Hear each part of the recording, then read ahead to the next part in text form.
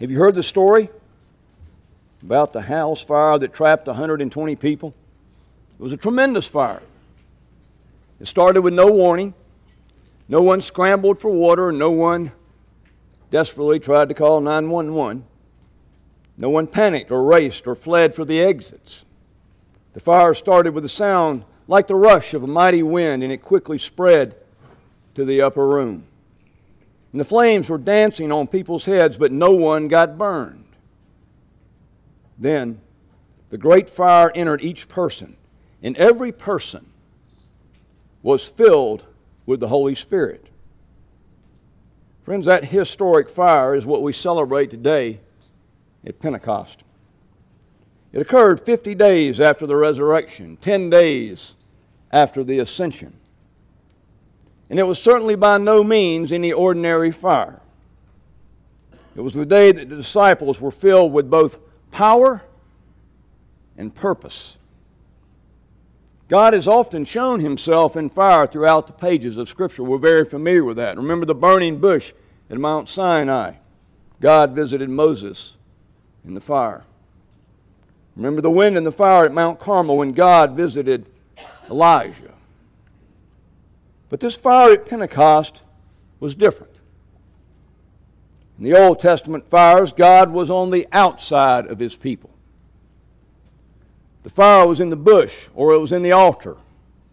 But in the New Testament that we heard read today, the fire of God was placed on the inside of each of you, the church. Each believer became a place for God to live. Each believer became a temple for the Holy Spirit. Friends, at Pentecost, the church triumphant was born. At Pentecost, the church was given the power to change the world. So I want you to turn with me to Acts 2 in your Bible or follow along in the bulletin or on the screen behind me.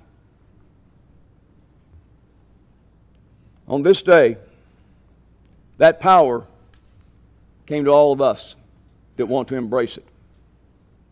The same power that raised Jesus from the dead, the power that ignited faith in the hearts of the disciples, the power that brought passion to their preaching and to their ministries, the power to do miracles as the whole world watched in awe and wonder. And that same power, the very same power, is available to each of you, all of us. The power to change lives, to change hearts, the power to build faith and nurture and renew faith, the power to bring people from everywhere into God's family. Has it ever crossed your mind why Pentecost was the day of the birth of the church, maybe why it wasn't Easter? It's a good question. It's a good thought. And the simple reason is the church wasn't ready. The church wasn't prepared then. But when Pentecost came, the time was right. The church was ready. Peter had repented and was ready to be the rock that Jesus had called him to be of the church. The disciples that had run away had once again been reunited and empowered.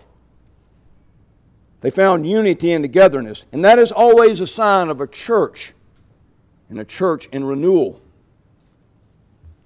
As we all know, power cannot pass through broken wires.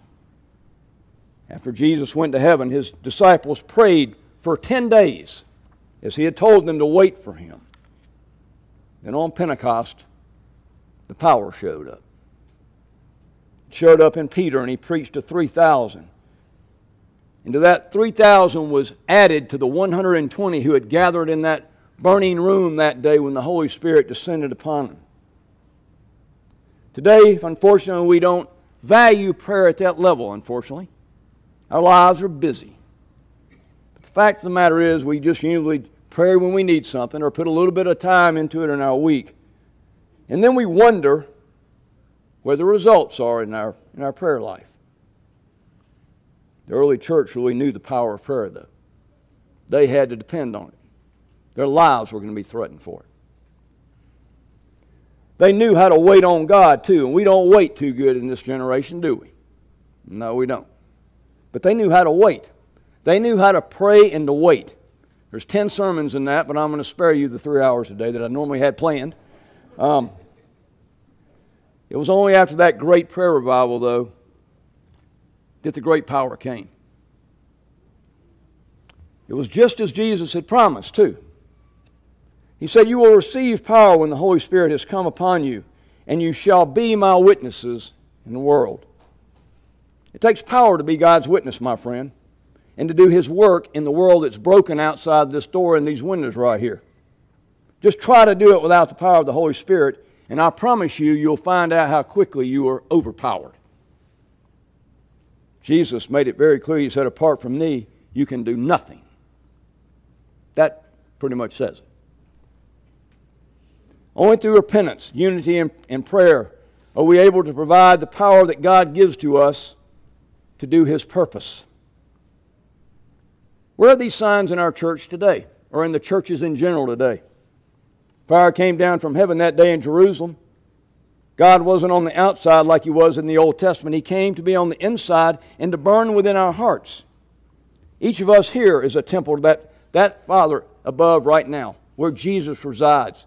And the Trinity developed and came to us on this day as a person, someone to have a relationship with, to empower us. And He lives inside of us today to change lives. Maybe you're wondering, well, how do I know if the Holy Spirit is living in me? Well, you know the same way that we know that there's music on a CD. Even though you can't actually see the music on the disc, we can believe the label that says there's music there, though, right, can't we? Or we can simply play the disc and hear the music. Likewise, we can either know that the Holy Spirit lives in us by believing God's holy word, or we can see the Spirit's results in our lives when we are obedient to God and keep ourselves in a healthy prayer life. We can see the fruits of the Spirit as God uses us to do His work in this broken world. John Stott was a famous Anglican preacher and writer, and he once said of the Holy Spirit, and I like this, he said, "Sometimes we experience a quickening of our spiritual pulse, a leaping of our heart, a kindling of our love of God and man, and pervading sense of peace and well-being come over us. Sometimes in the dignified reverence of public worship, or in the spontaneous fellowship of a home meeting, or at the Lord's table, or in private prayer, invisible reality overwhelms us. Time stands still. We step into a new dimension of eternity. We become still and know that God is God. And then we fall down before Him in worship." That's what the Holy Spirit does in our lives. We feel that from time to time in our lives, don't we? Friends, it's not enough, though, to just have the Spirit inside of us. That's not enough. We need to be filled with the Holy Spirit to accomplish God's plan and purpose in us. And what does it mean to be filled with the Holy Spirit? Let's touch on that for a second. We need to. We all know that we receive the Holy Spirit when we become Christians at our baptism. That's when we receive the Holy Spirit. And we receive God the Father, the Son, and the Holy Spirit. And He comes into our heart as part of the triune God and then resides in us. But there's a big difference between having the Holy Spirit within us and being filled with the Holy Spirit. Everyone receives the Holy Spirit at that font when they're baptized, or when you're immersed. But that's not enough to empower you to change the world and to change lives. There's a difference between having the indwelling Holy Spirit and being filled. I'm going to date myself here, but it's probably not too hard to do that by looking at me. But there was a funny movie that was made back in the 90s with a guy named Billy Crystal, and it was called City Slickers. I don't know if you ever saw it. It was pretty cute. The old people remember it. Those of you who are bobbing your heads. These guys had wanted to go out from a busy city life and experience a slowed down country life. Does that sound good or what? Amen. Sorry I walked away from it. It was pretty interesting. And then the City Slicker movie, this guy, Billy Crystal, played this role. Went out on a farm and he bought a cow. It was part of his slowing down life. And shortly after he did, the cow went dry. The city slicker complained to the old farmer, saying, well, I don't know what's going on with this cow. I can't understand why she's not giving to him milk. Because if ever a person was considerate of this animal, of that cow, it was me. In fact, I didn't need milk, any milk, I wouldn't milk her at all.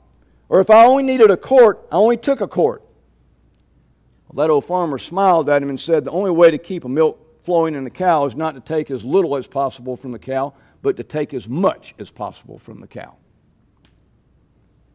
Friends, the same thing happens in our Christian life. In our life with the Holy Spirit, if we're not exercising the Holy Spirit that is in us, it's kind of like going to the gym. You know, if you don't go, you lose what you had. So you have to exercise the Holy Spirit that has been given to you. And the amount you put into it through prayer and through meditation is a result of what comes out of you to do work of God through the Holy Spirit.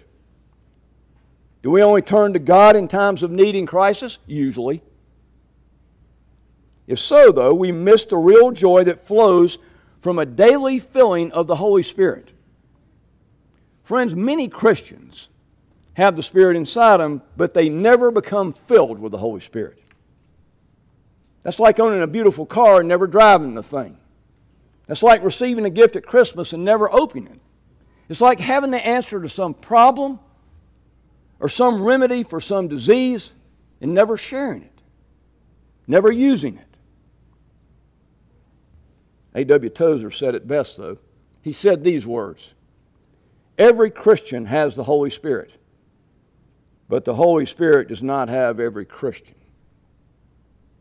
Every Christian has the Holy Spirit at baptism, but the Holy Spirit doesn't have every Christian. That's contingent upon you, on what you're going to do with it. If we're a Christian, we have that indwelling Spirit within us. We already have the Pentecost power in us, but whether we're using it or not is up to us. We have to exercise that muscle to keep it strong. If we're filled with the Holy Spirit, are we using that power in our lives to serve God, to bless others? Sadly, many Christians are like a hot water heater. The pilot light's on all the time, but the heater is never heating the water because you don't turn it up. Fortunately, some Christians are letting the pilot light heat their burners, though. Some of them are doing that. And when you encounter those people, you can honestly feel a difference about them as soon as you encounter them. You can feel that in the person who is filled with the Spirit of God. You really can. And you can probably think back when you've run into those people from time to time. It's as if they're experiencing something different than you are. In a sense, they are. I was blessed this past month to spend a lot of time in Austin, Texas, working on some historic legislation that would bring chaplains into public schools. This stands in the face of church and state. We testified for a month.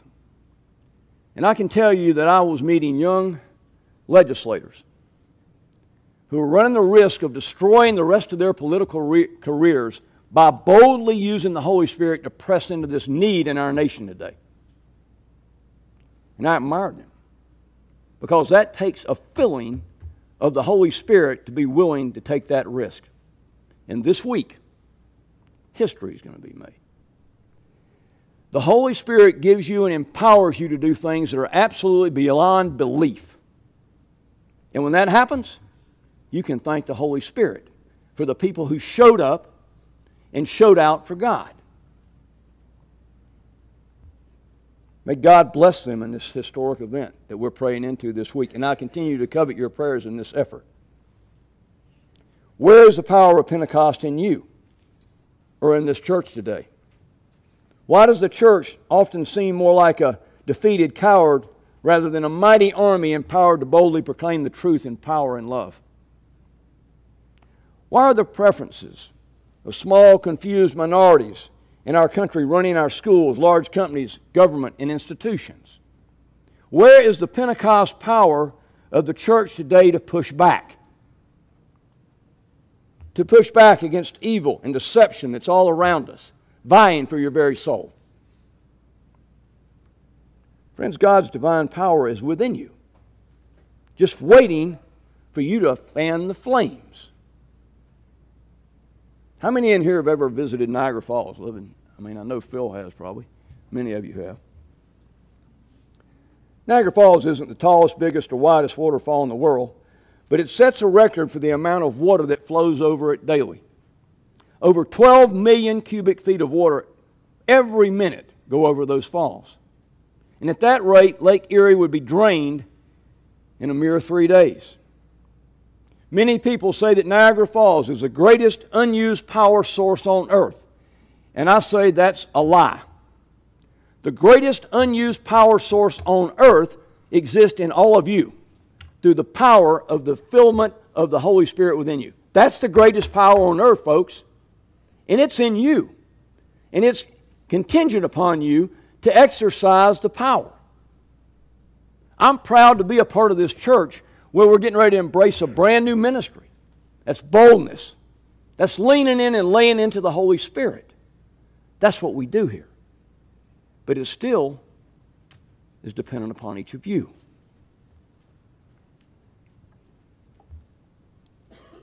Friends, there's a fire and an unharnessed power in this room this morning, right now.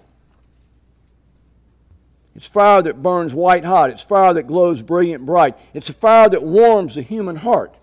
It's the same wind and fire that led to the explosive growth of the church through 120 faithful men and women, no different than you, huddled in prayer in an upper room over 2,000 years ago. Pentecost propelled the church on a new course with new power and new vision for God. It was a great turning point in human history. It was the beginning of a new age, a new covenant.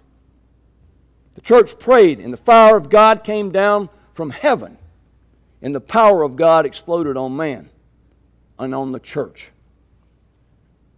So what about the fire in you? Now it's time to get it down to the personal level. Have you kept the fire alive in your heart, or you want somebody else to do that for you? Have you felt the embers in your heart gradually start to die out? Have you fanned the flames with the Word of God on a regular basis? Have you fed the fire with regular prayer and Christian fellowship? Or have you extinguished the fire with your own dreams and desires that seem to overrun our lives? Sadly, many have, but also many have not. And the good news is, if it has quenched your flame, there's still hope in Jesus and the Holy Spirit that's still within you, waiting to be used. It's time for a turning point in your life, if that's the case. It's time to rekindle the gift of God within you. It's time to strike the match once again and let the Holy Spirit burn in your heart and be seen through you. It's time to relight the fuse of the church in this nation to the potential power it's been given and has sat by idly and not stepped into these challenges around us. Friends, every church from time to time has to go through revival to re-strengthen it, and renewal and recommitment. And we're going to have an opportunity to recommit to that power today as we go through our baptismal vows again. Friends, the power of Pentecost is here this morning. God's fire stirs our hearts and brings new life. It brings bold life. And this morning, I invite you to a time of renewal and recommitment in your own personal Christian walk. I invite you to let the power of Pentecost be released in your life. God wants to fill every one of us with His empowering Holy Spirit. He wants to see every one of us use that power to His glory. Some are longing for this divine power, and some aren't, probably. But if you're longing for it, then pray for such a renewal this morning. Never forget that God will meet you wherever you are in that journey. Friends, the Holy Spirit wants to show His mighty power through you. That's what He wants to do. That's what God gave it to you for. And each time you do, your life is changed. And it's never the same, because you feel at that moment that you're an agent of God doing work that's well beyond your scope, well beyond your abilities and your means. If you will only open your heart and mind to that power and purpose, God will meet you in that moment, and He will empower you for it. He can and will do mighty works in you and through you, but that's dependent upon you. You are the catalyst in that. God just brings the power through you. So we go from here today. I want to close today with this prayer. So if you would, please bow your heads and pray with me. Lord, we come to you today in need of a fresh filling of your Spirit. We recommit ourselves to you and to your mission to be disciples who make disciples. Lord, we often try to do that in our own strength and power without you. Thanks for reminding us on this day every year that the infinite power of the Holy Spirit has already been given to us. Remind us today to lean into it. So come, Holy Spirit, fill us with your mighty power. Set our hearts on fire for you. Show us that with you all things are possible. Send us out as a mighty army for your kingdom to boldly battle the enemy. Let us once again experience the power to change lives and change this broken world. We ask and pray this in Jesus' mighty name. Amen.